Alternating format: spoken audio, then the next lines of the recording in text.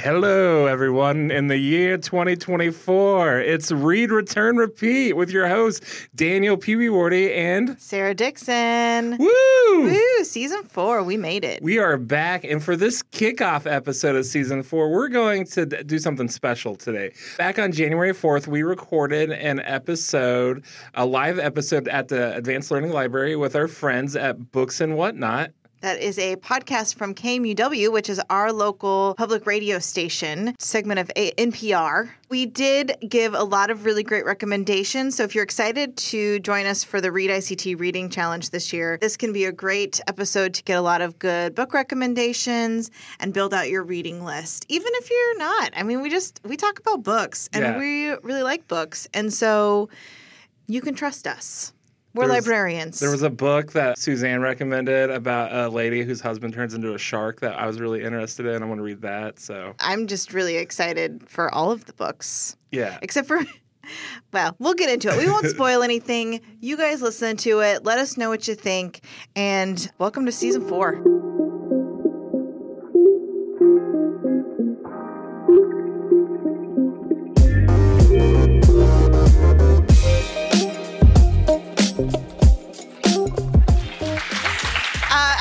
Dixon. And I'm Daniel Peeweewardy, and so our podcast is Read, Return, Repeat, and it's a Read ICT podcast. It's our 4th season, and we're excited for the season. Gosh. And thank you so much for that quick interlude. Suzanne, tell us about the challenge. I'm nothing if not gracious. What is this challenge? This challenge you speak of. Okay, so 8 years ago or so, as sort of a lark, when I was at the Wichita Eagle, which is another one of our partners in this project, I just thought I had been seeing these sort of adult reading challenges around the internet, and I thought, well, let's just do one here locally. And I made up 12 categories, and that's how it started. And it's sort of grown from there. And basically, the gist is we now come up collectively with 12 random-ish categories to guide your reading or to help you guide your reading for the coming year. So it's 12 categories for 12 months. You don't have to do them in order. You don't have to do them once a month. You don't have to do them at all. There's no, sort of read ICT police that are going to come after you for, what you read. But it's really... The idea is just to expand your reading horizons, to explore new genres, new authors, new topics, types of books you normally maybe wouldn't read. So that's kind of what it's all about. Yeah, and we joined up at the library with you, I think, on year 2. Yeah. And so we've been partners ever since, and it's been a lot of fun. We've seen it grow. And even recently... we had this kind of monumentous thing happen over on Facebook. Suzanne, can you tell our folks about that? Yes, so we have a Read ICT Challenge Facebook group that about a week ago or two had about 2,800 members. We were very proud of. Solid group. It had been growing through the years. And then last week, I started getting lots of notifications that people were wanting to join the challenge. We went viral, We went viral. So there was a post by one of the members, Diane Morrill, who had posted a picture of a box of books that she had gotten for Christmas from her husband and children. And there were 12 books, and each one was wrapped up and labeled with a month on it. So she had a book for January, February, March, etc. She, on the Read ICT page, posted a picture of this box and said, look at this cool thing my husband and kids did for me. That has not now gotten 16 million views or something. That's insane. Incredibly, I mean, just incredible. But at some point, the Facebook algorithm went into action and started suggesting our page to reader types around the world. So now we are up to close to 8,000 members on that group, and they're from all over, and we're having to explain what ICT is, but they're all in too. They're from Scotland and Ireland and South Africa and Australia and Canada, and anyway, they'll probably be listening to this podcast. So welcome. We hope. If you know about us. Listen to us, New Zealand. Yes. So if you know about us through this recent popularity of the Read ICT Challenge Facebook group, you are more than welcome to participate in this challenge. So welcome. Do they think it's like like a combination word of like read and like addict or something? Well, I think that was part of it. They thought it was like read addict. A lot of people thought readict. But yeah, Silly of course, word. it's just ICT is so strange anyway. But then people on the Facebook group started checking in with their airport codes. Oh, I see. Okay, I'm from Atlanta, ATL. That's awesome. So it was very, very fun. It has been fun over there for the past several days and very exciting to watch. And I've been getting a lot of notifications on my phone and able to approve all, thank goodness. So that's what we've been doing. I know some of our folks have been trying to go through and approve things as well. We've just had so many requests, and that's great. It's a good problem to have. It's been great. So the first thing I think I will do is read off all 12 categories. I know that everyone in this room certainly has seen new snazzy new bookmarks we have over there too, but and thanks to the library. This year's categories are: Category 1, a book with a map; 2, a book you meant to read last year; Category 3, a book about something lost or found; Category 4 is a collection; Category 5 is a book by or about someone neurodivergent; Category 6 is a book set in space; 7 is a book someone told you not to read; 8 is a book with a season in the title; 9 is a book featuring an animal sidekick; 10 is a book with a recipe; 11 is a book published the year you turned 16; and 12 is a book by an indigenous author, which we'll talk about it a little bit later as a nice tie-in to the Wichita Big Read this year in 24. Absolutely. All right. Any general comments or concerns about the challenge, Beth Golay? No. I just want to clarify. She's all in. I did this last year too. I dropped my phone. I apologize. It's fine. Oh, I was just going to clarify. A book set in space is like not Earth, outer space. I know like Earth is in space. That doesn't count. So, yeah, I just wanted to clarify anything, that. Yeah, not don't on we the say Earth. count it? Count just it. about anything, though? Yeah, General rule. I should really say up front that the threshold, again, there is no one's going to hold you to anything. You can, the categories, when we're thinking about the categories, we think about ones that we think can be molded and shaped in a lot of different ways. You can read fiction, nonfiction, middle grade, YA, and all in these categories. But there are always people that are like, well, this book is set on another planet, but they're not actually floating through space, does it? And I'm like, count it. So just it's a free space category. Yes, it is. Yeah. And then also I didn't mention that if you're if you have a Wichita, a Wichita Public Library card. No, you have to have a card to log on through Beanstack. You don't have to have a card. And in fact, we have had a few of our new Read ICT members join us on Beanstack, so they have a place to log their books, and we welcome it. You will be limited to Wichita to qualify for one of our giveaway prizes. Because we can't mail it to you, you need to be able to pick it up from one of our branches that are conveniently located around Wichita. But if you want to get in Beanstack and utilize it, go for it. If you have any trouble with it, give us a call or send us an email if you're from overseas and don't want to rack up a phone bill. Yeah. That's fine. So every month there's a drawing for a fabulous prize if you log your reading into Beanstack. That's true. I guess I could mention that. We do. We have a bunch of fun, kitschy little book lover kind of items. And so every month that you log a book in Beanstack, and if you read all of your books all at once and you log them all in January, you just get the one January entry. If you wait and log them through every single month, then you get all of those. You got to pace yourself for Maybe prizes. Just keep logging books, or and just that's keep fine. reading. Mm-hmm. You can log more than one book per category. Really, you make up your own rules, is what I'm saying. Yeah. Right? Very flexible. Very flexible. So we're going to start with category 1, which is a book with a map. Beth Golay has done something interesting with her list. You want to explain what you've done? I have chosen every book for my list this year. I've pre-chosen, which I never do. Okay. I mean, we read enough books where we just kind of say, yeah, that works in the category. Every single book on my list this year is from James Mustick's 1,000 Books to Read Before You Die. I'm finally, doubling up and doing double duty. I've been wanting to read a book from this book a month since Suzanne and I discovered Mustick's book. And every single one of my 12 books tonight is from this book. Oh, that is cool. I can't wait to hear them because I don't know what you've And also, Beth promised to give me $20 if any of my books match her books. That is true. I I did not we pick my books from there, but maybe I'm just like really I was going to say tune. no wagering, but apparently there is some. So, Beth, why don't you start us off? A book with a map. Mine is called Map.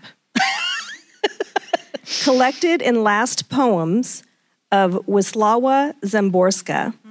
And she is a Polish poet, and she was the 1996 Nobel laureate. And this could also work for a collection because this book brings together more than 200 of her poems. And she died in 2012. This was collected and published in 2015. And I like the challenge of poetry for this one because, in one regard, it can be a fast read because, white space. But then to really sit down with the poem and to read it aloud and to study the enjambments, you can really lose yourself in a few lines. I do not have the book in my possession yet, so I'm not exactly sure what I'm in for, but it is titled Map, and I'm counting it. Got a map on the cover. I don't know. the word map. That's awesome. All right. So mine, what I thought I'd do for each category, I'm going to mention one book I have read and liked that would count for the category, and then I'm going to talk about one that I want to read. So my book with a map that I would recommend is The Wager by David Grann. It was a literary feast pick for us last year. He was here last year? Yes, he was here at the library talking about this book. You open it up, and there's a map of this course that these explorers took. It's about a shipwreck and mutiny, and it's fabulously researched and written. And David Grann, of course, is the author of Killers of the Flower Moon. Not sure if that one has a map, but it might. It probably does. I think it probably does. Yeah, it does. Anyway, that's the one I would recommend. And then for my book that I want to read that has a map, I just got this one for Christmas, and I opened it up, and there was a map in it, and I was so excited because I didn't know there'd be a map in it. So it's called Fatherland, a memoir of war, conscience, and family secrets. It's by Burkhard Bilger. And I'm just going to read a little bit about it. As a boy growing up in Oklahoma, Burkhard Bilger often heard his parents tell stories about the Germany of their youth. Winters in the Black Forest, when the snow piled up, when Nazis came to power, yada, yada, yada. Turns out someone in his family was part of the Nazi party. And it's his sort of dealing with everything that comes with that, learning about what happened with his ancestors and, just dealing with all of the ramifications of that. So I'm really looking forward to this one. Sounds good. I actually had to giggle because you yada, yada, yada. Yada, yada, yada. Nazis, blah, and blah, so blah. That's why I was laughing. I was not laughing at Nazis. That's not funny. But that sounds good. That sounds really interesting. My book with a map is literally anything written by N.K. Jemisin because I love her. I think I've talked about her a lot last year.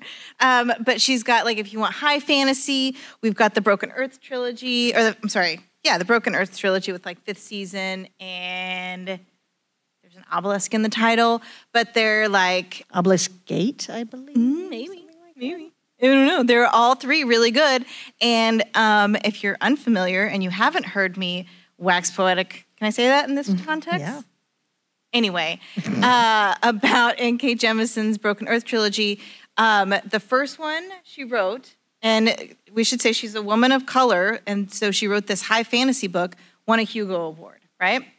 She wrote the second book in the trilogy, won a Hugo Award. She wrote the third book in the trilogy, and it also won a Hugo Award, which is high praise in the science fiction fantasy community. So, wow, I loved it. I don't even like fantasy. I loved it.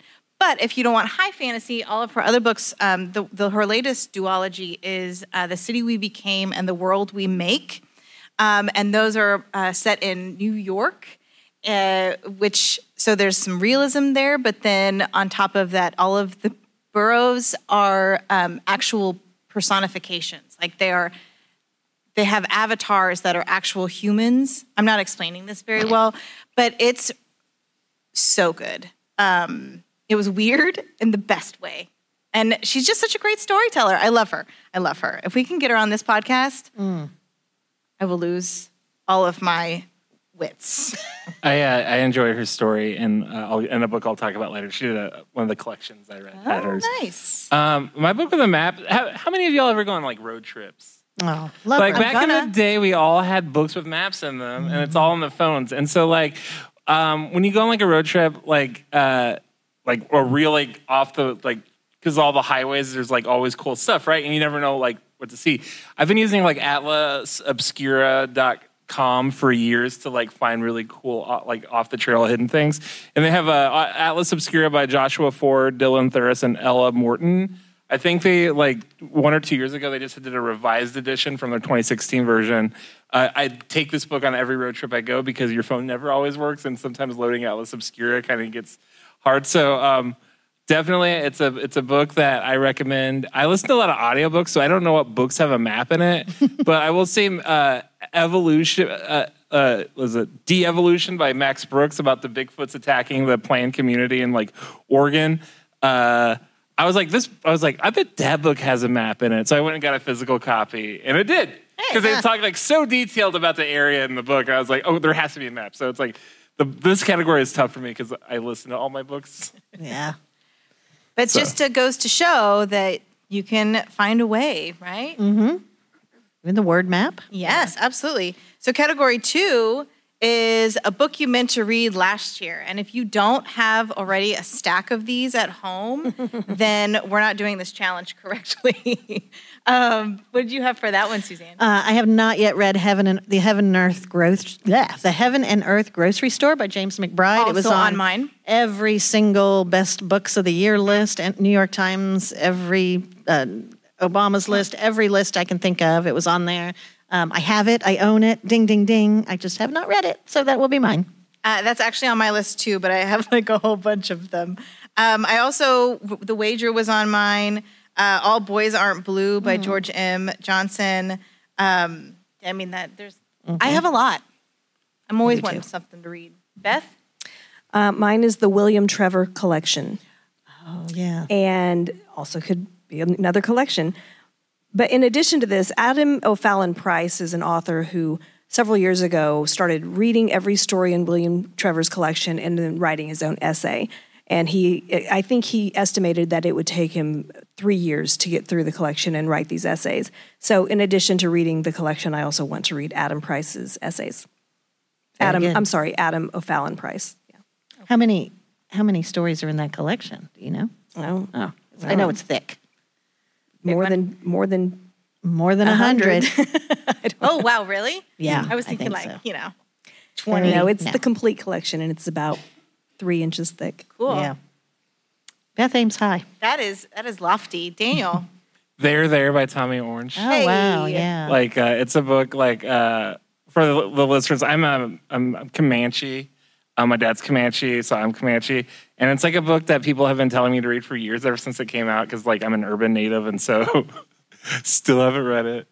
But it's just kind of like next to Killers of the Flower Moon. It's like the #1 book that Native Americans are always recommended. So it's really awesome that people are actually recommending a book by a Native author. So I got 3 months to read it. I got it's on the top of my list. 3 and some change. 3 and some change. No, 3, because it starts in March. JK. So I'm trying to get it read by the big read.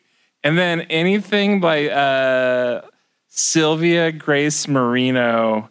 By Sylvia Garcia Marino is a book. Like I've been wanting to read her books. They seem all cool. There's like one about Dr. Island and Dr. Moreau, Mexican Gothic, Silver Night Trace. No, I don't. I've only read the one, and then I've heard mixed reviews on some of her others. But I did like the other one. I thought it was fun to read. I read The God of Jade and Shadow. Is that right? Anybody? I'm not sure. Audience member giving me a nod. I appreciate that. But she comes up on all my lists and are recommend if you like this, and so it's like I need to read one of those books. I bet I'll like it. So. Yeah. Good. So. All right. Next up, we have a book about something lost or found. And didn't you find that when you were thinking about this category that you were like, oh, but that book is also about lost or found. But that book is also about lost or found. There's all those books that have lost or found in the title or are very clearly about something lost or found. But then if you really start thinking about it, I read a lot of books about found family. So anything about, a lot of middle grade novels are like that. But then as far as, or like nonfiction, you can think about books about, discoveries of any sort, any sort of major invention, exploration, things like that. My book that I would really recommend is a book about lost innocence called Mary Jane. I've been raving about this book all year. It's a novel by Jessica Anya Blau. It's about a young teenage girl growing up in the 70s, and she is raised in a very traditional household, and she's asked to nanny for the family down the street who are really, really hippie and sort of sexual revolution types. And a lot of interesting things happen in this novel. It's very well written. Highly recommended. That's called Mary Jane by Jessica Anya Blau. Again, think about Lost and Found in all sorts of ways. This was definitely sort of a coming of age novel. And then this is another one I meant to read years ago, is The Violin Conspiracy by Brendan Slocum is one that I read Brendan Slocum's Symphony of Secrets this past year and loved it. I want to read his first novel, The Violin Conspiracy, which is all about a stolen violin, right? So he loses it. Well, it's about... and other stuff. It's about a found Stradivarius. It was found in the attic. Nobody really realizes it is this violin. It was given to his ancestors by their owners, so it has a lot of slavery stuff. Mm-hmm. Yeah, very good book. Yeah, so that's my want to read for Lost and Found. Mine is The Secret Garden by Frances Hodgson Burnett. Mm-hmm. I don't know, but I love that book. I've not read it. My mom used to read it to me. But I'm assuming there's a garden that was a secret and it will be found, so I chose that one. I think you're right. You are correct. I think that garden was secret. Is it on your book? Is it on your list? It is not on my book list, so it's okay. $20 you don't owe me money. But I can tell you that it's classic for a reason. It's beautiful. I love it. So good. Daniel, what about you? Mr. Magic by Kirsten White. I read that, just finished it. It's about a nostalgia and how we kind of forget about TV shows as a kid, and this mysterious TV show that a lot of people remember watching but never actually aired, kind of like a spooky story kind of thing. And it's this girl she doesn't remember her childhood, and her father dies, and she kind of starts uncovering what happened when she was a kid, and she was actually on the show, and it gets weird. It gets really weird. And then that sounds interesting though. Yeah, it's kind of like a creepypasta if you're into that, because there's actually a creepypasta that's similar, and I was wondering if this was a knockoff, but it was way more detailed than that, and way more it was actually a book with the same kind of premise, and I actually liked it a lot better than the. What's a creepypasta? A creepypasta is a form of internet folklore in which people go on Reddit and try to scare each other. So it's That's why I haven't heard of it. Yeah, cool. Internet ghost stories. And then The Art Forger by B.A. Shapiro, which is about the Isabella Stewart Gardner heist. That's my book to read. I think I have that here I'm sorry, somewhere. what was this? The Art Forger by B.A. Shapiro. If you guys don't know, in 1990, a bunch of guys ran into this museum in Boston and stole millions of dollars worth of art and just cut paintings out of frames, just smash and grab, and it's this big mystery, kind of like the D.B. Cooper thing. And it's a fictionalized, the Art Forger kind of incorporates that actual thing into a story of fiction. So we'll undo that for a minute. I've read it. It's good. Is it? It's. I think I have it here. B.A. Maybe one of you can win it later. Wow. Spoilers. How convenient. So my choice for Book Lost or Found, I have a few that I could recommend. So I'm going to go with I have some questions for you by Rebecca Mackay. I'm pretty sure this was one of my favorite books from last year. And it's true crime and very much serial podcast vibes. But she, and it's all about collective memory too, which was fascinating. So it was this woman who, when she was a junior in high school at this private boarding school, her roommate was murdered. And so how does everybody remember what happened and who was the murder pinned on, and was that correct? And so, but also like podcast and true crime. But the girl was lost. And also memories were lost. And anyway, it touched on so many different like social things that I found it like riveting. I kept turning the pages, and also I think I read it in like 2 days. And I don't usually read thrillers that fast. It was a great so novel. good. And also they're trying, because it's sort of a mystery, they're trying to find out what really happened. So they're trying to find the solution to what actually happened to her too. Yeah. So that's a good one. It was so good. And then there's one that I did also do what Suzanne did with a book that I want to read. And it's The Future by Naomi Alderman. I think it recently just came out, but she wrote The Power, which was super good. And so The Future is, I think some people go missing in that. And apparently you also have to like email for the epilogue. So the epilogue is lost. Oh, wow. Isn't that fun? Oh, wow. You know how I feel about an epilogue. I don't know. How do you feel? What are your... I'm not... I want the Suzanne hot take on epilogues right now. I tend not to like epilogues. Oh, man. I think they're cop-outs. Most of them, you're just like, just end the book. You don't need the epilogue telling me what's happening with them 10 years later. I generally don't like them. Not always. I just am not a fan. I tend to actually agree with you. I also don't really love a prologue. I don't love it. Well, just like get into the story. I'm ready. I only want to know like if the dog's okay. Did everyone you can actually, there's a website I think you can go on. DoesTheDogDie.com? Yes. It has dictated my like Netflix like watching a lot. I'm like, there's a dog in here. Hold on. Okay, we're not watching this. Before we leave this category, I simply must talk about Shark Heart by Emily Haybeck. That was another one of my favorite reads. Very, very strange. I love a strange, quirky novel, and this was it. It was a debut novel by Emily Haybeck about a woman, a newlywed couple, and he turns into a great white shark. I know it's a weird premise. You just got to go with it. They live in a world where things like that happen and people transform into different animals. But it's all about kind of what is love and letting go. And there's just a lot of things getting lost and found in that book. So I really, really loved it. I want to mention Shark Heart. We talked about this in our last podcast because I'm afraid to reread it, and I'm afraid it's not going to stand up. But I kept thinking of Shadow of the Wind for this one because of that cemetery of forgotten books that is found. And so I'm going to. It's not in the Mystic tome. It's not. It should be. But that's one I kept thinking for more modern day. Yeah. I had like a nonfiction one I kept thinking of, and that's in The Immortal Life of Henriette Leto. Oh, yeah. That's a good one, too. That's a good one. That's a good one. So that one would be in the 1,000 books Sarah Dixon believes that you should read before you die. I think that's actually that in the Secret Garden. Oh, wait, which one? The Shadow of the Wind? Yeah, Shadow of the Wind. Yeah. But also Or I haven't Henrietta reread Leto. it in years, and you're right. What if I'm it doesn't afraid. live up?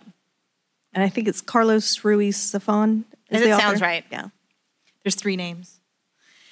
Okay, we're going to move on, though. Any final thoughts on a book lost or found? I don't think so. Okay. So next up, we've got a collection. So this could be poetry, short stories, essays. Any kind of collection. So the one I recommend is this one right here, John Green's The Anthropocene Reviewed. This could also work for the neurodivergent category a little bit later because John Green himself has OCD, and he writes about that in his novel called Turtles All the Way Down. There's a character in that novel with OCD, but this is a Beth Golay Made Me Do It book. She really, really loved it, and after I went, I'll get to it, and I finally read it. I read/listened to it. He narrates the audio. It's also fabulous. Tearful in many, many places, laugh out loud, funny, just fabulous. And yeah, I think I remember going to you saying, why didn't I read this earlier? And you were like, I told you. It was like one of your best books of the year. And it was one of my best interviews as well. Yeah. So one of my favorite interviews. He basically takes, John Green is not the novelist of Fault in Your Stars and many, many other primarily young adult novels. He's a YouTuber. He's known for a lot of things. But in this collection, they're basically essays on things in the world, and he rates them on the 5-star scale. So it can be, everything from humanity's temporal range to Jersey Dudek's performance on May 25th. It's like musical performances, it's Diet Dr. Pepper, it's teddy bears, it's Canada geese and velociraptors and anything you can think of. He writes about it in such a wonderful, wonderful way. And then, I don't know, it's so hard to describe, but this is one of those books I think you could really press into anybody's hands and they would enjoy it. So it's pretty special. Highly, highly recommended. John Green's The Anthropocene Reviewed. Nice. Yeah. Daniel, what about you? Out There Screaming, edited by Jordan Peele, not Peterson, like my autocorrect changed. It's African-American horror short stories.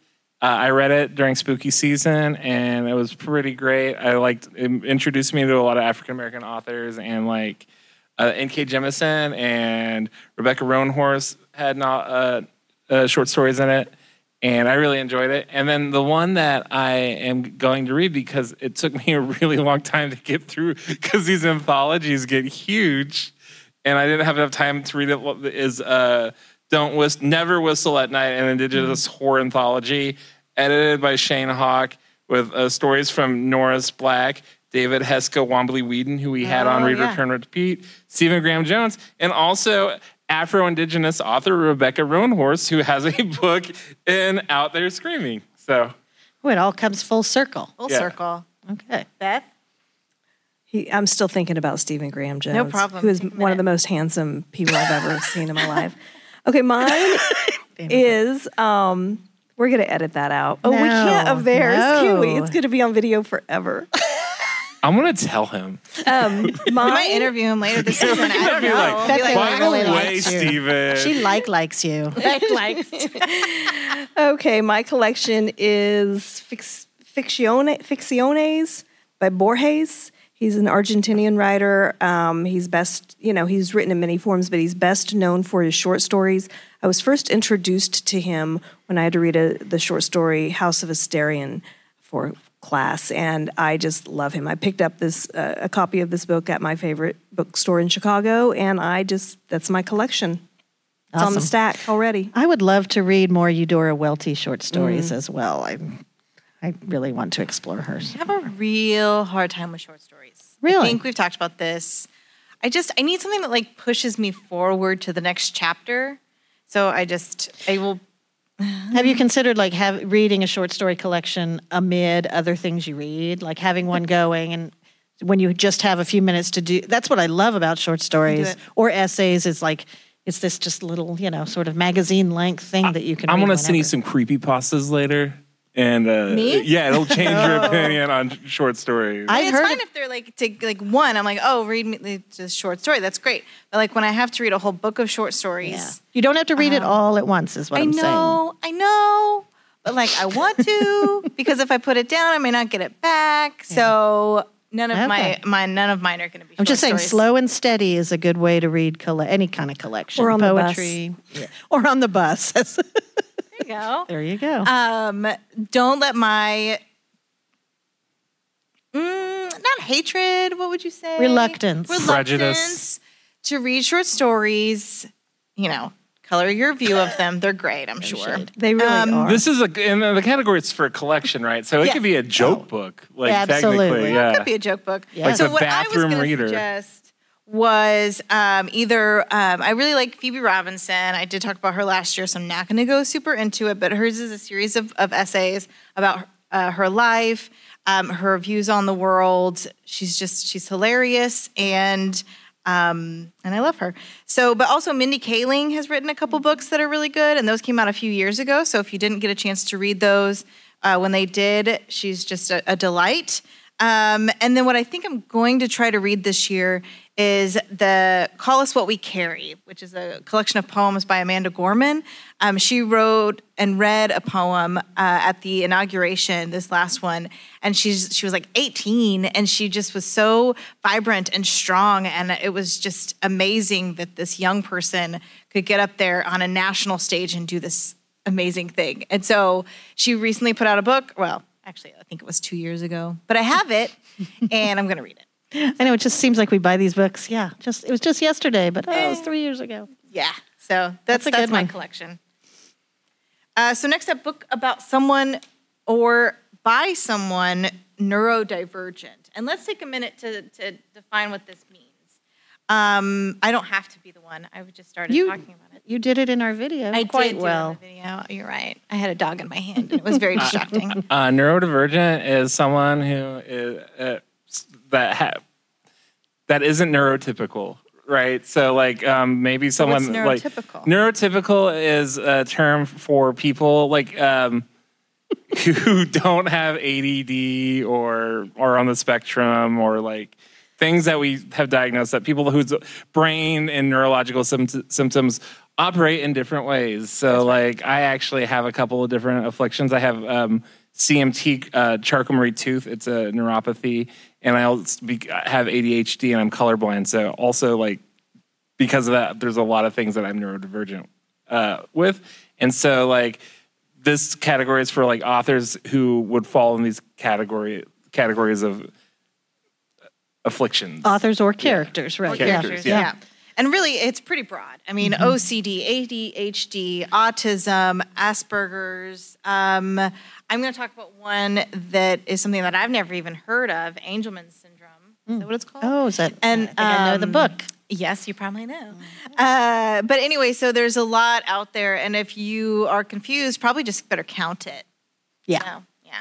That's kind of the lesson here. But there's this category, this genre has really exploded in the last few years, especially in the romance books. There's a lot of neurodivergent romances now.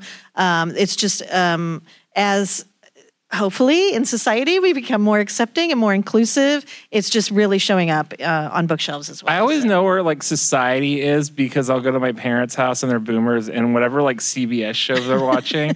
And so now they're watching a show with like a doctor who is on the spectrum, the good doctor. And I'm like, okay, so I guess like this is where we're at. now. As for society accepting different things, is that like... But wasn't Monk also a TV show about like a detective? I think every detective House, is... wasn't he? I think every detective is neurodivergent. Like Columbo, like for real. That would be a good thesis for somebody. You can take it. It's okay. You don't even have to give us Sherlock. credit. That's right. Yep, Sherlock. I like all the memes that say like, they're like, old people will be like, hey, we didn't have people on the spectrum disorder back in my day. It's like, says your grandma who collects horses and like only wears blue shoes. Cleans the curtains every Thursday. Well, on that front, Daniel, why don't you tell us about your choice for a book by or about somebody neurodivergent? Okay, so I went down the celebrity rabbit hole on this one because I felt like it was like a easy way. First of all, I found out that Billie Eilish is neurodivergent. She's also vegan. By the way. And she has a book. It's called By Me, by Billie Eilish, By Me. That's the name of the book. It's really weird because like the name of the book is Billie Eilish By Me, so it's Billie Eilish By Me by Billie Eilish, I guess. Oh, like Billie library Eilish terms. is in the title and the author? I couldn't figure it out if it was called By Me or if it's called Billie Eilish. I saw it on different Self-titled. It was a self-titled book, yeah. So, cool photography book that kind of chronicles the early years of her life with her career startup going into COVID and lockdown. So it was like, because she like heavily chronicled her life, and it was really cool seeing like all these photos from like someone coming up. But also today I discovered that in the fly fishing section, I've never met an idiot on the river by Henry Winkler, who is mostly known as the Fonz. And my friend has been sending me, like, anytime I'm down, she'll send me, like, a tweet. And it's Henry Winkler saying something motivational with a picture of a fish he caught. And the dude is, like, they're very optimistic. The guy is, like, very optimistic and wholesome on quality content on Twitter. And this book from, like, 2011 is basically all his Twitter account. It's great, and it's called I've Never Met Anybody on the River. But also Henry Winkler has a biography out right now, autobio. So I'm gonna probably read that next and get that audio version. And I hope he reads it. I don't know, but yeah, love the Fonz. We got a he does from the audience. Hey. That's wonderful. Nice. Yep, he does. Hey. We're gonna jump the shark. This season. Beth, what do you want to talk about what you chose? Yeah, I'm making a lot of assumptions with this one. I chose Who's Afraid of Virginia Woolf. I think that's that's true. Yeah. Or else I'm pretty sure Sherlock Holmes is in here too. So that's my backup. Yeah, that's good. The one I recommend that I read many, many years ago, I know it's been mentioned for this category, The Curious Incident of the Dog in the Nighttime by Mark Haddon. It's told from the point of view of an autistic child, an autistic boy. Very, very well written. The pace, I remember the feeling of the pace of this novel just being super just like your resting heart rate went up as you were reading this novel. And it really, really immersed you in sort of the way he thought and felt. And I highly recommend that. I also really recommend one that I've talked about on our podcast before, Strange Sally Diamond, which was one of my favorite books of 2023 by Liz Nugent, a neurodivergent character that you just absolutely fall in love with. She's somewhere on the spectrum, and also it's set in Ireland, and it's a very, very dark, disturbing story, but one that's really, really good. That's Strange Sally Diamond. Dark and disturbing, but read Dark it. and disturbing. It's so fun, you guys. Right up my alley. So one that I read was the Kiss Quotient, and the other two that followed it by Helen Hong. Is that how you say her name? And so in the first two books, actually in all of the books, there is someone who is autistic or otherwise on the spectrum. They are a little spicy, so don't pick them up if that offends you. But they are really cute, and the first one is told from the point of view of someone who is autistic. So he just wants to, find a human connection somewhere. And so it was just really well done and nice. One that I want to read is Happiness Falls by Angie Kim. It's fairly new, I think. And it's like thriller because it's about this dad that goes missing with his son. And the son is mute because he has Angelman syndrome. Is that what it's called? Yes, Angelman syndrome. And so when the kid comes back without the dad and the kid is covered in blood, they're like, oh my gosh, what happened? But he doesn't, he can't tell them what happened because he can't speak. So I'm sure that based on that premise alone, it sounds fascinating, and I can't wait to check it out. Yeah. So that's the Happiness Falls by Angie Kim. Okay. Going to category 6, a book set in space. This is not something I read normally, so this is very much stretching my boundaries. I want to read Project Hail Mary. Everyone's raving about Project Hail Mary by Andy Weir, author of The Martian. I know I should read it, so I'm going to. And that's all I'm going to say about that. Is this his third? This is the one that just came out, right? Yeah. Okay. Well, it didn't just come out. I think it came out maybe last year, a year or two ago. It came out after The Martian. But I think, Project Hail Mary. I've been seeing ads for that. Yeah, so. Beth, you want to go next? I don't like books or movies about space at all. Although The Martian is one of my favorite movies. But he's never really in space for very long in that movie. I'm going to science. But he's not on Earth. But isn't he on Mars, which would qualify based on our current... But he's not out of the atmosphere. But he's on Mars. But he's on Mars, which is our space. We're saying it's off of Earth, so therefore it is space. Off-world is the correct term. It's not in James Mustick's book, so I chose a space that scares me only slightly less, and I chose 20,000 Leagues Under the Sea by Jules Verne. It's very similar. It's a different space. I also thought, Room by Emma Donoghue, talk about a combined space. There are just different ways you can talk and think about space. Yeah. That's true. I love looking at that in different ways. That I have read, if you haven't read the Hitchhiker series by Douglas Adams, classic. Pick it up. Just do yourself a favor. Unless you don't like funny things or joy, then you can leave it alone. But I obviously do not. That is in this book. Is it? Mm-hmm. Oh, but you didn't choose it. You didn't choose the Hitchhiker's Guide to the Galaxy. I did not. All right. I'm like space. Likewise, A Wrinkle in Time, if you haven't read it, classic. But one that I want to read is called Station Eternity, A Mid-Solar Murder.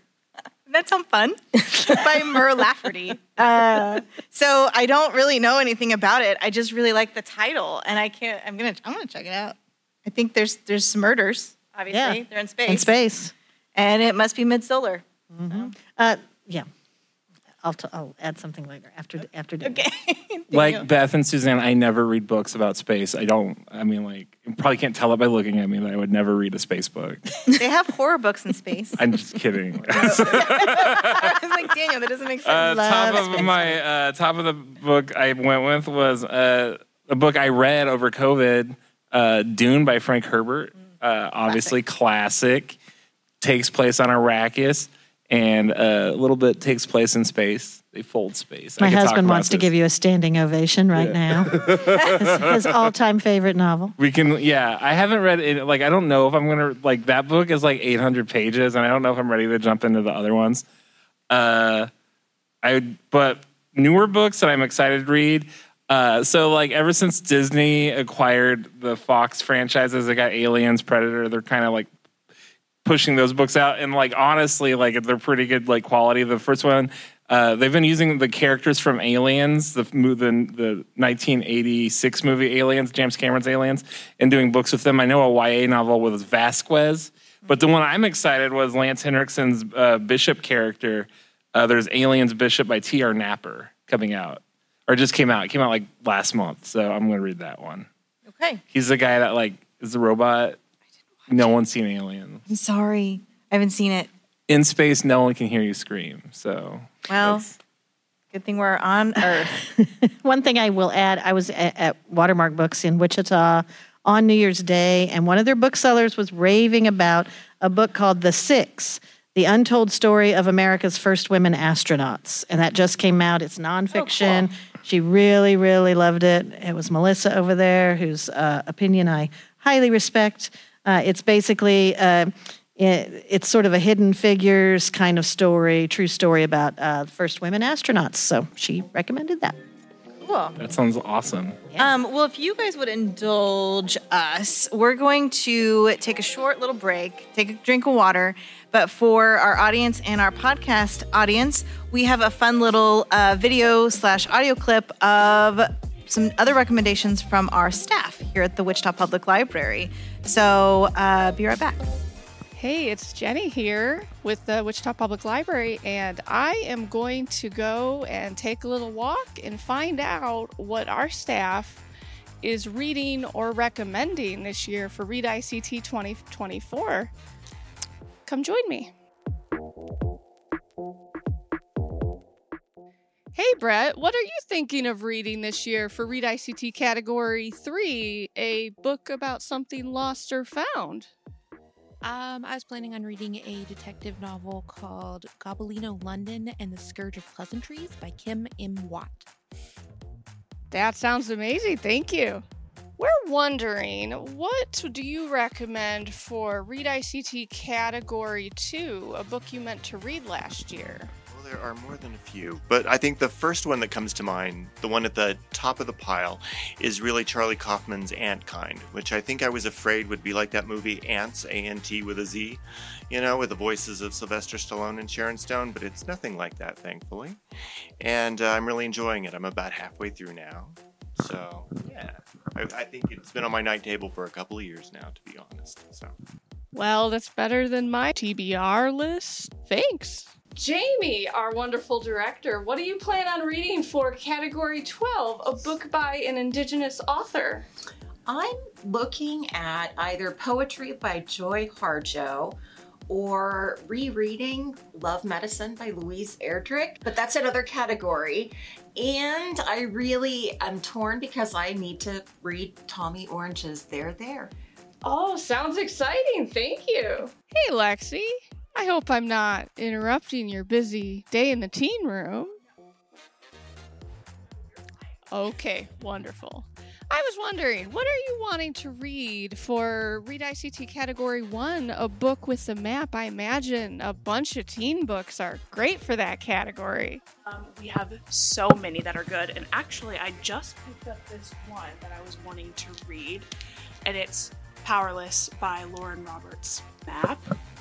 And yeah, so this is the one. Hey, Kelly. What are you thinking of reading for Read ICT Category 8, a book with a season in the title? I would recommend A Winter in New York by Josie Silver. I just finished it and it was amazing. Well, there you have it. Lots of good recommendations so far. Stay tuned for more. Back to you. Thanks, Jenny. That was awesome. Wait, we got another one coming up too. So yeah, they had a lot of fun with that. Yes. So let's just hop right back in. Don't you think? Yes. Category 7 is a book someone told you not to read. Yeah. There's a lot of challenges to books these days. It's not hard to find a title that has been challenged or removed from shelves somewhere. The one I'm going to read is actually one I wrote about in my reporting. It was pulled briefly off the shelves of school libraries right here in Goddard. It's called The 57 Bus by Dashka Slater. I know my friend Cheryl has read this and loved it. I think you actually told me about this last year. But it won a Stoneball Book Award. It's won many awards, but it's about LGBTQ, an LGBTQ student, and some bullying that goes on, and a crime that changes their lives. But so it was definitely someone didn't want someone to read this book at some point, and I'm going to read it this year. How about you, Beth? Mine is Moby Dick by Herman Melville.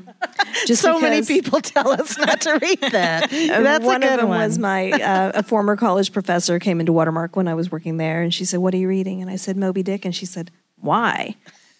She told me to skip the fishing chapters. Another one that I thought about putting on here, except I don't want to read it. First of all, I should clarify that, but I feel like it's one we should read. I really seriously considered Mein Kampf. Oh, yeah. Because everybody should read it as a cautionary tale. I think I'm good. What? I'm all right. Yeah. Nazis, yada, yada, yada. Yada, yada, yada. There's Nazis. No, that's a really great point. I mean, yeah. You're right. Cautionary tale, but also, yeah, I'm all right.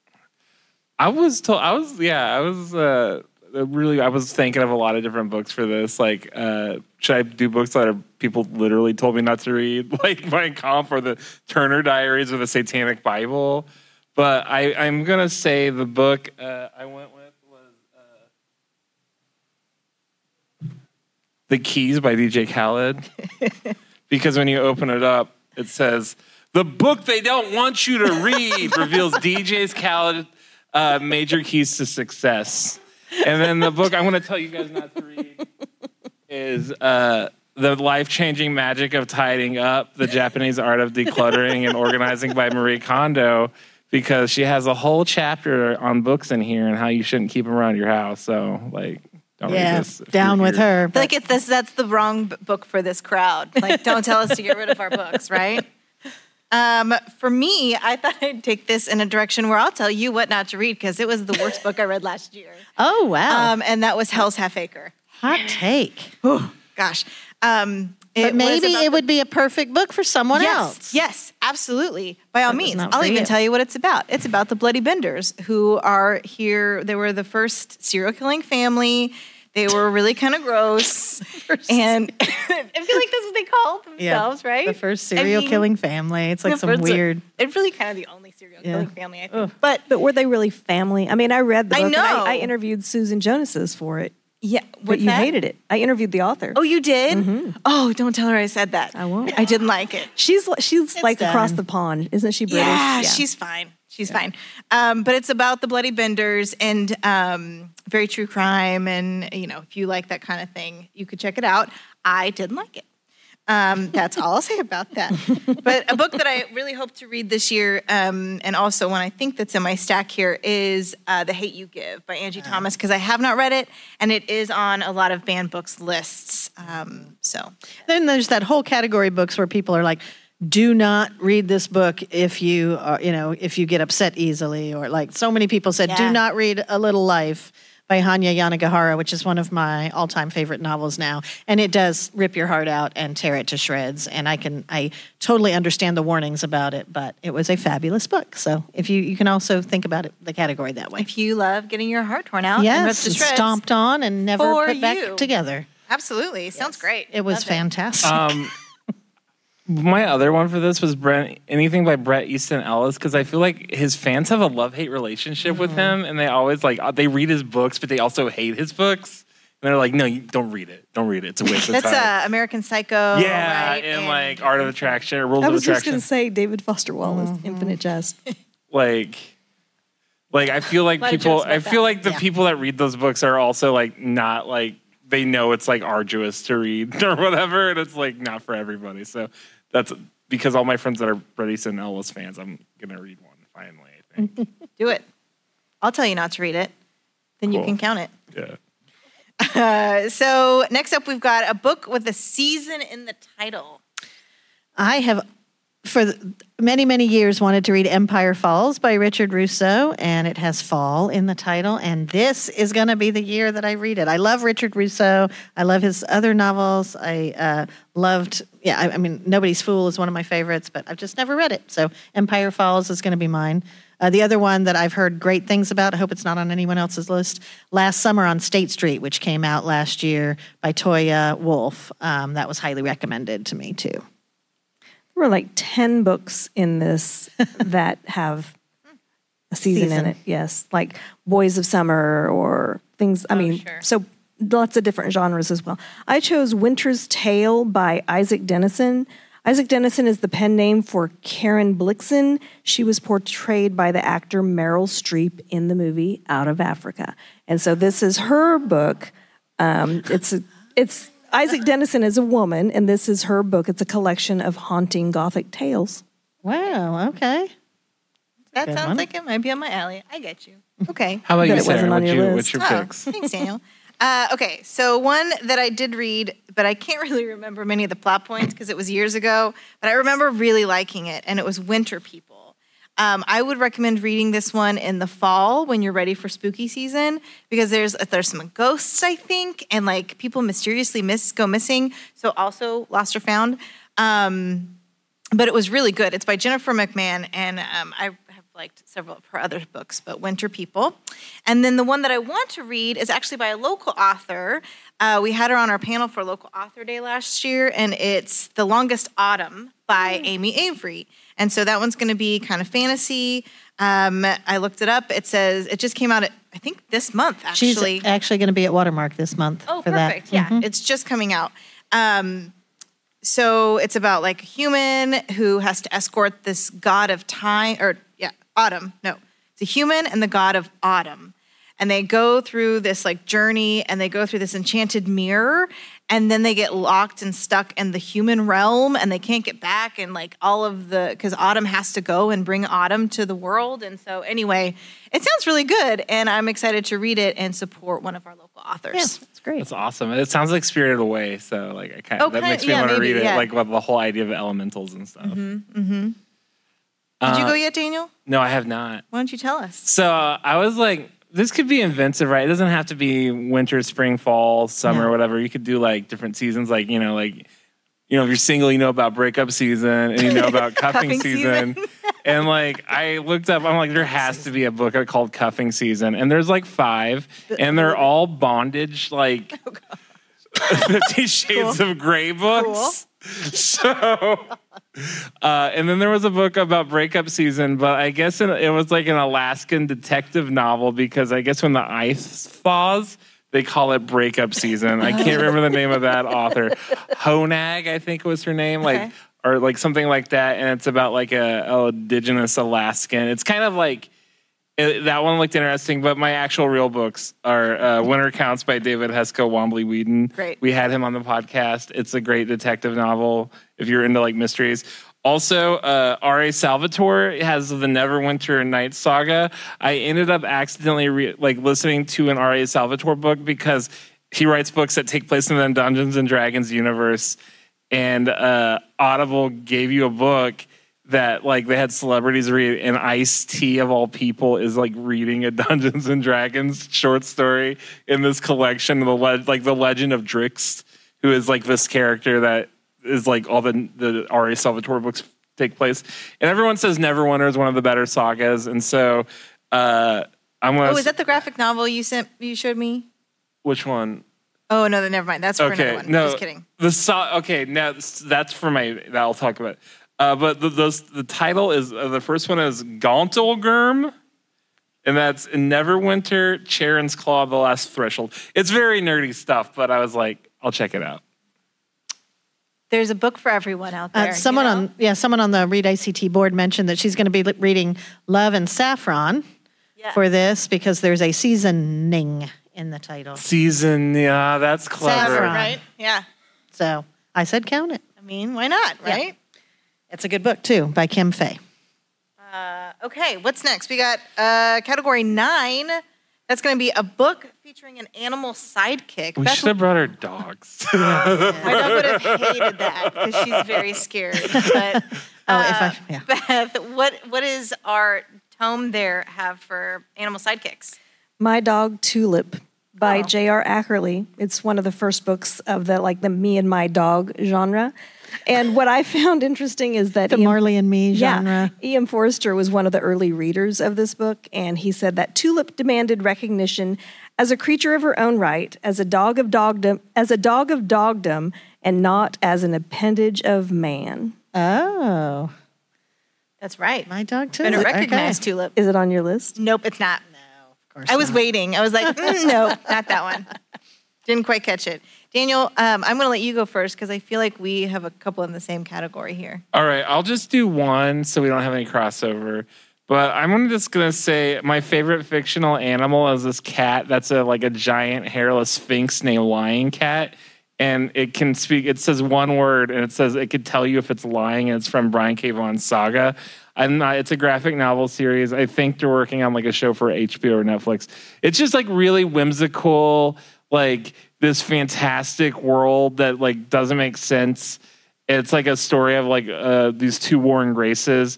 One people are people with wings, and one people are people with antlers. And they don't mix, but they had a baby together, like the main characters did, and they were star-crossed. So everybody is chasing them, and Brian K. Vaughan also did Paper Girls, which is an awesome. He's one of the best graphic comic book writers out there right now, and if you like weird fantasy stuff, check out Saga by Brian K. Vaughan. Okay, well, I wasn't going to choose that one, so good. Good deal. Suzanne, you want to go next? Oh, okay. I don't care. One that I've read long ago and love is Travels with Charlie by John Steinbeck. It's a nonfiction book by Steinbeck about his travels across America with his poodle, Charlie. It's fantastic. One I want to read this year is actually a nonfiction book called An Immense World, How Animal Senses Reveal the Hidden Realms Around Us by Ed Yong. It's basically just how animals see the world, and I hear great things about this book, and I just got it on sale, and I'm excited about it. It is so good. You've read it? It took me all year because I tried to get the audiobook, and I don't listen to audiobooks very fast, so I checked it out. I listened to a lot of it, checked it out again, and I checked it out a third time. I got all the way to the last chapter, and of course, I had to wait because there's hold lists, which is why it took me all year. And so I finally just checked out the book to read the last chapter so that I could. And then I got to see the pictures too. So, But he reads the audiobook and he has a very soothing, British voice. Well, I hear such wonderful things about it. And I need to read more nonfiction. Cool. So. It's it was just fascinating to hear how other animals experience the world. Yeah. Wow. Okay. I feel good about my choice. Yeah. Mm-hmm. Very good. Mine are all fiction. My ones that I've read that I really liked with animal sidekicks, you've got Starter Villain, which just came out by John Scalzi. We did get to interview him for the podcast. I can plug it because it's our podcast. And so they've got spy cats that are spies that can type on computers. It's great and weird, but fun. Very much Douglas Adams vibes. So if you liked Hitchhikers or any of Douglas Adams write anything other than Hitchhikers? I don't know.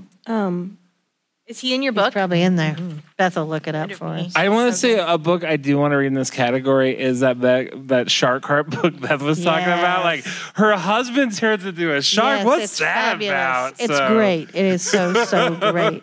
There are other animals in there too, but yes. And Remarkably Bright Creatures. A lot of people read that last 2 years and loved it. Narrator. Yeah, which had an octopus, as a narrator. The one I want to read is Fourth Wing. Oh, yeah. And I'm going to say that because I'm pretty sure it has a dragon, and like the dragon is the sidekick, right? Yeah, there are dragons. It's been checked out, and it's taken me months to get it. So it could also be a book that I meant to read last year.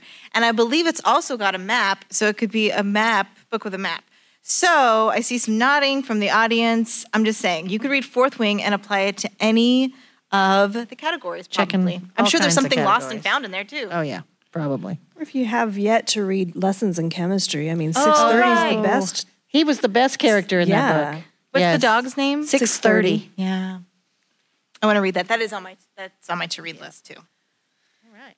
Okay. We are all the way to category 10. Yes, a book with a recipe. I love cooking, so I can't wait for this category. I'll go. It does not have to be a cookbook.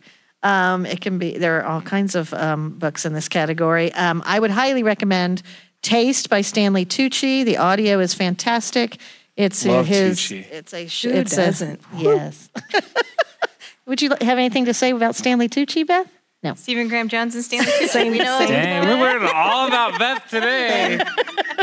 It is fabulous. It does have some You can make me a recipes. Negroni anytime. It's terrific as memoirs go and foodie books go. But the one I'm going to read this year is another Beth made me do it. It's Search by Michelle Hunovan. Yeah. It's a novel about a church committee looking for a new pastor. But in the back, there are recipes for dishes that were served at their committee meetings. And there are actual recipes in this book. So I'm looking forward to it. Do you guys remember the Diane Mott Davidson books? I mean, I don't know if she's still writing, but what are the titles? The author sounds familiar. Well, they were just like cozy mysteries where this caterer would always stumble upon these dead bodies, and then she'd have to figure it out. And I think the main character's name was Goldie Schultz or something like that. But she would include recipes, and I would make those recipes. They are so good, but that's not what's on my list. I'm going to guess those are not in No, they're 1,000 not. books you should read before you die. Maybe they should be. Another one, like long-standing series are going to be the Joanna Fluke series. Oh, yes, yeah.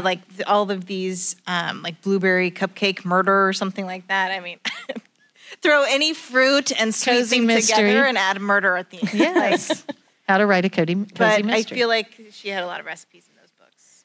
So, okay, now you may continue with your real choice. I didn't think I was going to find one in this category in this book, but in the 11th hour, I found Clementine in the Kitchen by Samuel Chamberlain. It was published in 1943, and this is Chamberlain's memoir of Americans eating well abroad and at home, and it includes an assortment of traditional French recipes. Oh.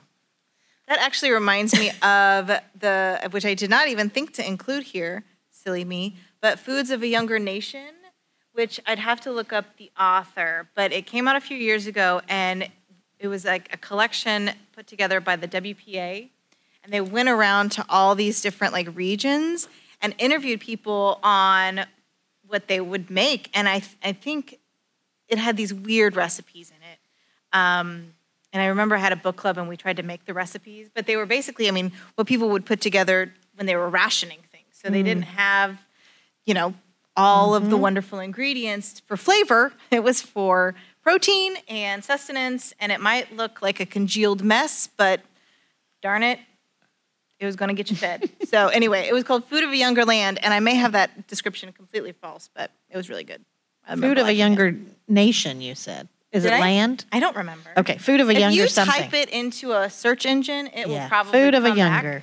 I think the something. author's first name is Mark. Okay. I'm all about cookbooks that are like regional and local. Like we grew up with when I was a kid, I'm from Oklahoma, and we grew up with the county assessor's office book that they've been doing for generations. Like I have a great grandmother that has a recipe in there. Kind of what they did, they go around and suspiciously, I won't say her name, but a famous chef also from Oklahoma has a lot of similar recipes. She's stolen from your grandma? No, from the county. Public domain. She's more than right to take those recipes. But I never figured out that it's a cherished book, and they did 100th anniversary for the centennial of Oklahoma. But does Kansas have Not cookbook familiar. like that? I've Not never. that I know of. Yeah, but that would be cool. We do have a whole lot of cookbooks in our Yeah. special collection. And so many cookbooks are good reading. I mean, Yes, agreed. there's a lot of cookbooks. Salt, Fat, Acid, Heat was a great. It's in here. Great. Is it? It is. Mm-hmm. That's a great book. And then there are so many. There are just so many cookbooks. A Dinner, a Love Story is one that I really, really love because you've got the recipes intermingled with sort of family life and creating your, just sort of centering your family around the table. And there are lots of, Home Cooking by Laurie Colwin is fantastic. Anyway, a lot in this category. But I didn't, I went ahead and, this is a repeat for my selection. Okay. The Keys by DJ Khaled is a recipe for success book. And right at the beginning of the cover, he one tells- they told you not to read. Yeah, the book they don't want you to read reveals DJ Khaled's major keys to success. And he has a list of the recipes that I want to share with y'all. Stay away from they. Secure the bag. Respect the code. Believe in the hustle. And win no matter what. So That sounds like good advice. Classic. yeah. Thanks, DJ Khaled. DJ Khaled. We the best. Win. I need to All I clarify. do is win. Yeah, I lied. That salt, acid. Oh, it's not in- heat, no. Not in there. This one is Flour, Water, Salt, Yeast by Ken Forkish. Really? Yeah. Flour, water, salt, yeast? Is that It's just bread. a cookbook? Is that by the ratio guy? The ratio book's really clever. You read that one? It's like he breaks everything down by ratios and shows you how easy it is to make things and how it's all about science. I can't think of who wrote that. Like Water for Chocolate, does that have recipes in it too? Yeah. What'd you There's so pick? many. One that I was sorry. actually the one I want to read is The Crying in H Mart by Oh, Michelle yeah. Sonner. Probably didn't say that right. But it's about this Korean American woman who spends a summer, I think, in Seoul with her grandmother and her mother making all these recipes in the kitchen and eating food. And then I believe her mother passes away. And so to work through her grief, she starts going back through the recipes and recreating them. And so Crying in H Mart, because H Mart was a Korean grocery store in her neighborhood. But anyway, it sounds really good, and it was on my to read last year. So I went to Koreatown in LA this summer, and they have H Marts there. And my phone charging cable broke, and I went to H Mart, and they did not have a charging cable, and I had to go to Office Depot. I did not cry in H Mart. well, good. But I now I want to read it because I was like, I Yeah, almost cried in almost H Mart. cried. I relate to this heavily. I think it's a little bit different, Okay. like grief over a phone cord, grief over a lost family member. But Daniel, who's to tell you? Did anybody not go? I think we did. I think we all did. We all get to share. Okay, we're rounding off with category 11. Okay, I can start because I know this one dates you and tells you how old you are. That's So all right. I think we're all okay with it. We've decided we're okay with a it, book. right? The book published the year we you were turned all 16. 16 in 2001. We can all just go pick a book from my year. Yeah, I'll go ahead. So 2001 is when I turned 16, I believe. I hope I did the right math on that. American Gods by Neil Gaiman is a book I would recommend. What a great book. That's so good. And the book that I haven't read yet, but I might read, but probably won't, is The Corrections by Jonathan Franzen, since he's also like the read great that. American novelist, and I haven't read any of Franzen yet. So. Yeah. I had to read them in high goodies. school, or not high school, but college class, and I was like, Jonathan Franzen. Won like some awards, whatever. Yeah. I'm not going to tell you what year they were published. If you care that much, you can look them up. But I have the one, like Harry Potter, the second book, Chamber of Secrets, came out the year that I turned 16. I did not start reading them until I was well into college. But then the one I want to read is Stardust by Neil Gaiman, because I love that movie. It's so good. And so I've never read the book. I should pick up the book. I didn't realize Neil Gaiman was that old. He's not. You're just young, really young. That's okay. I don't think that's true. But There's a lot of Harry Potter. Thank you for thinking that I could be. You are. You're young. You're younger than us. I had like 3 J.K. Rowling books to pick for my year because Fantastic Beasts came out, and the rules of the rules of Quidditch came out that year too. Like those supplementals For all the pretty good Quidditch year. you're going to be playing. Yeah. Mm-hmm. So I turned 16 in 1984. The 80s are an interesting year for publishing, interesting decade for publishing. But The Witches of Eastwick came out that year. I've never read it. Love the movie. Empire of the Sun is another one of my choices. Hunt for Red October by Tom Clancy. And Boy, the Roald Dahl autobiography, which is what I will probably try to read. And because I got a copy of it the other day just for this challenge. So that's what I'm reading. The Book of Genesis came out when I turned 16. Not the Exodus or like one of the later ones? Revelations. Nice. I turned 16 in 1983, and I chose The Life and Times of Michael Kay by J.M. Coetzee. He also is another Nobel laureate. And I'm a fan of his. I mean, he had a book come out just a few months ago called The Pole, which is about this Polish composer who has so many C's and Z's in his name, nobody can pronounce it, so they just call him the Pole. He wrote a book called Foe, which is reimagining Daniel Defoe's Robinson Crusoe. And this one has been on my list, The Life and Times of Michael Kay. And yeah, that's all. That's a goodie. Yeah, I'm excited. Well, and there is a link on the I think Jenny actually shared a link on the Facebook page where Wikipedia sort of has done the work for you, and you can look at it's there on the page, but you can look up novels, American novels from all the different years, and then you can sort of winnow that down to debut novels, to other books published that year. It's very handy. She came across that and shared it, so that's great.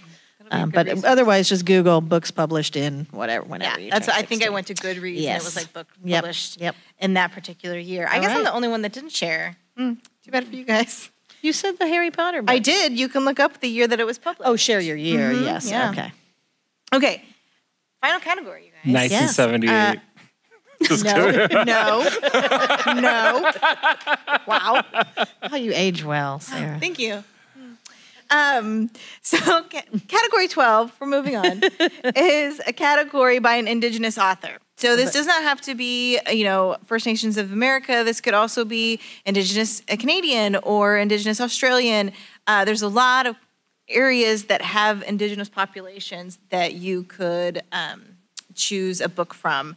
And so we did this to tie in with the Big Read, which is coming up in March of 2024. We're going to do March and April. I think I can announce that, I'll tell you, the book is There by Tommy Orange, and we are actually bringing Tommy Orange to Wichita with our partners Watermark Books, and that's going to be April 26th. So I think that's right. Is that right? Got some scoop tonight.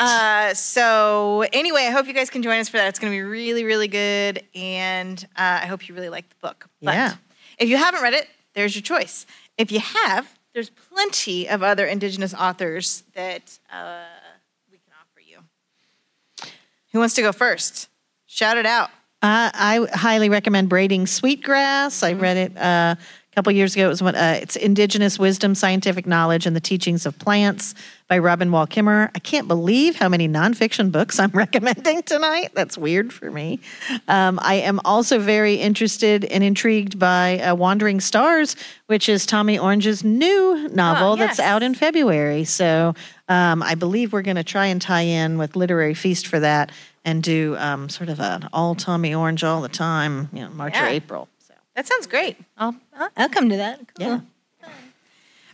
Mine are, one that I have read is Winter Counts by David White and Wombly Whedon.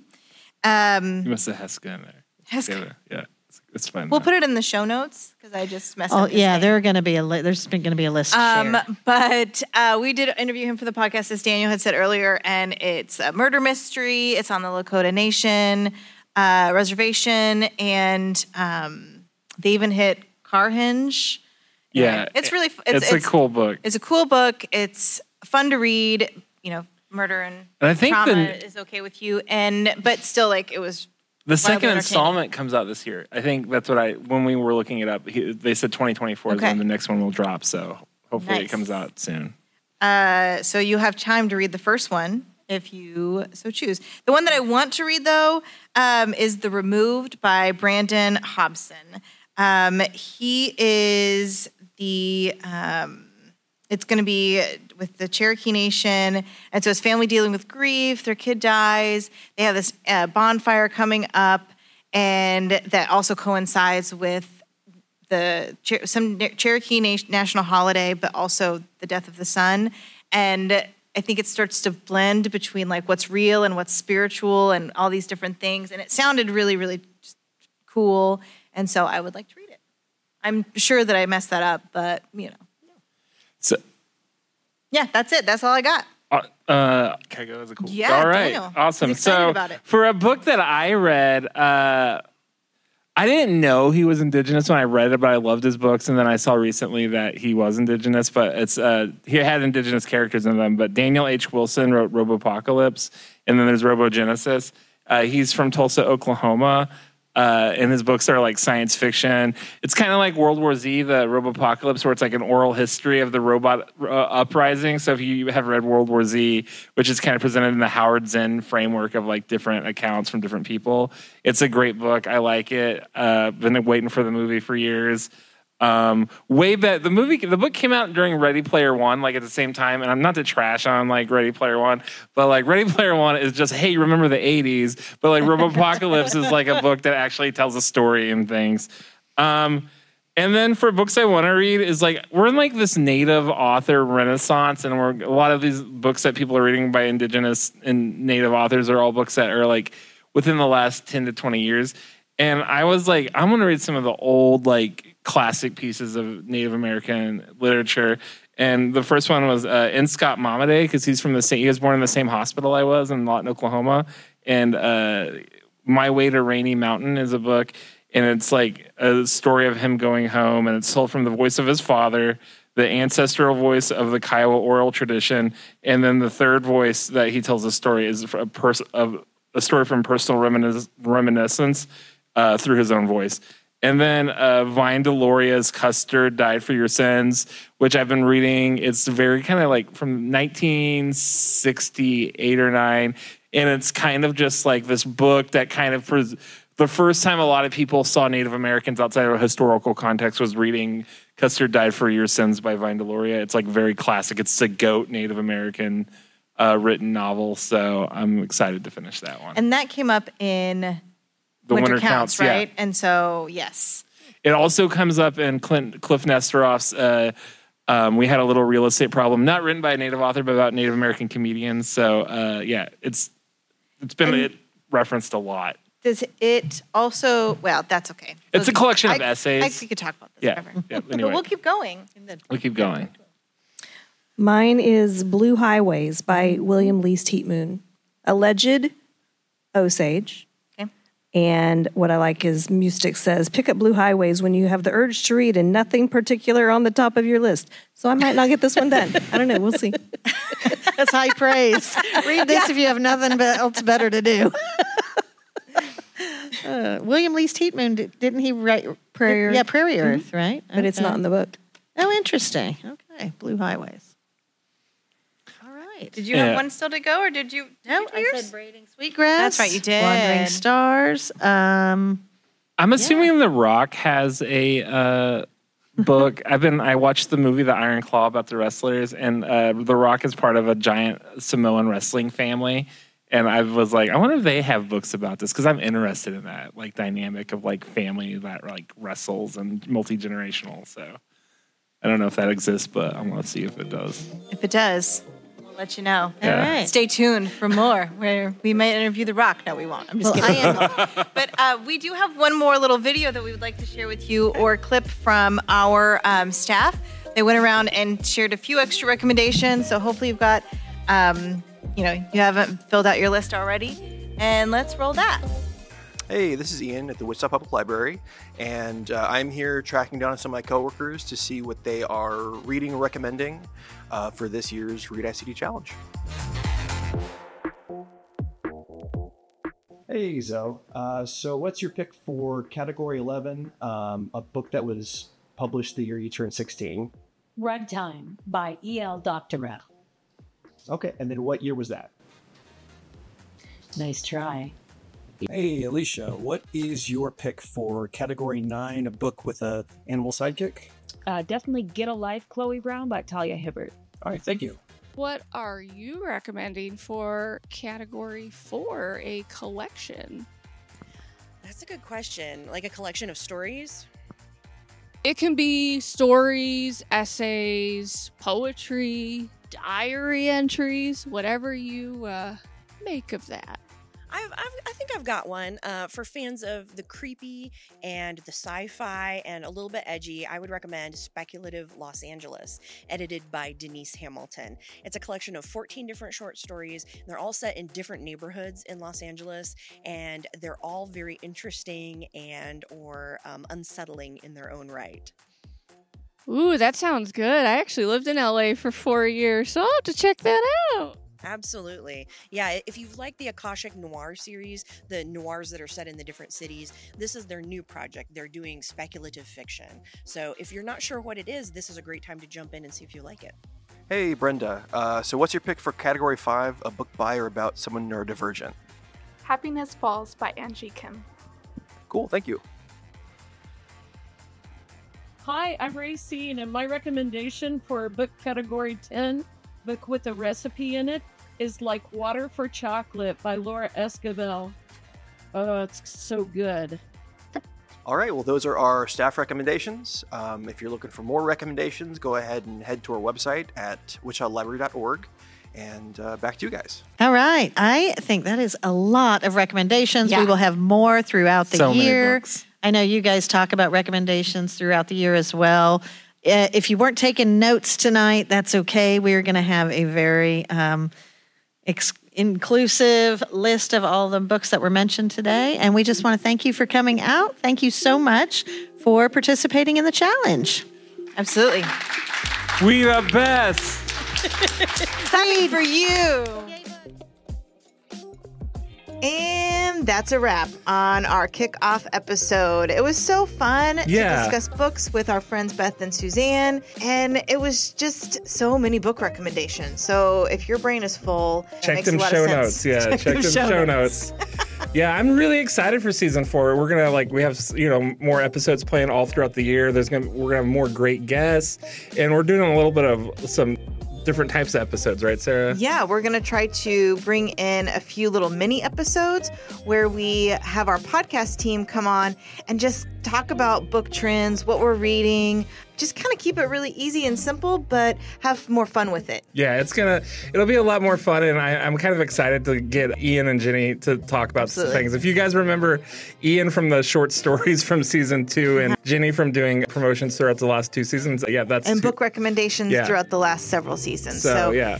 They've been really integral to behind the scenes, and so now we're going to bring them out so and that just they kind of can have a chit chat about books. Heck so yeah. But yeah, it's going to be a great season. Stay tuned. Also, if you are interested in more in-person stuff, we have book-related events throughout the year, book swaps and different Read ICT related events. So make sure to check wichitalibrary.org/events for more information about upcoming events. Absolutely. Okay, let's get on to those credits. So, as we said before, a list of the books discussed in today's episode can be found in the accompanying show notes. To request any of the books heard about in today's episode, you can visit wichitalibrary.org or call us at 316-261-8500. A big shout out to Suzanne and Beth from Books and Whatnot, and also to KMUW for helping us put the show on. This has been a production of the Wichita Public Library, and a big thanks goes out to our production crew and podcast team. To participate in the Read ICT Reading Challenge, please visit wichitalibrary.org/readict. You can stay connected with other Read ICT participants, which blew up at the end of 2023, on our Read ICT Challenge Facebook group. You can find out what's trending near you, post book reviews, look for local and virtual events, and share book humor with like-minded folks. To join the group, search #ReadICT Challenge on Facebook and click join. And don't forget to log your books in the reading tracker at Beanstack. Each month you log a book in the challenge, you're eligible to win fun prizes. If you need any assistance signing up or logging books, give us a call, reach us on chat, or stop by your nearest branch. You can follow this podcast on the Spotify app or stream episodes on whatever platform you listen to podcasts. If you like what you heard today, be sure to subscribe and share with all your friends. Bye. Bye.